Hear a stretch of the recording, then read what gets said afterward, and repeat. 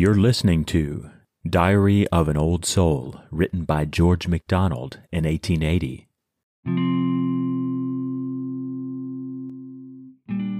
Keep me, Lord, with Thee. I call from out the dark, here in Thy light, of which I am a spark. I know not what is mine and what is Thine. Of branch and stem I miss the differing mark.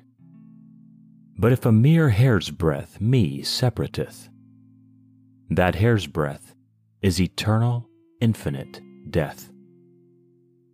For sap thy dead branch calls, O living vine.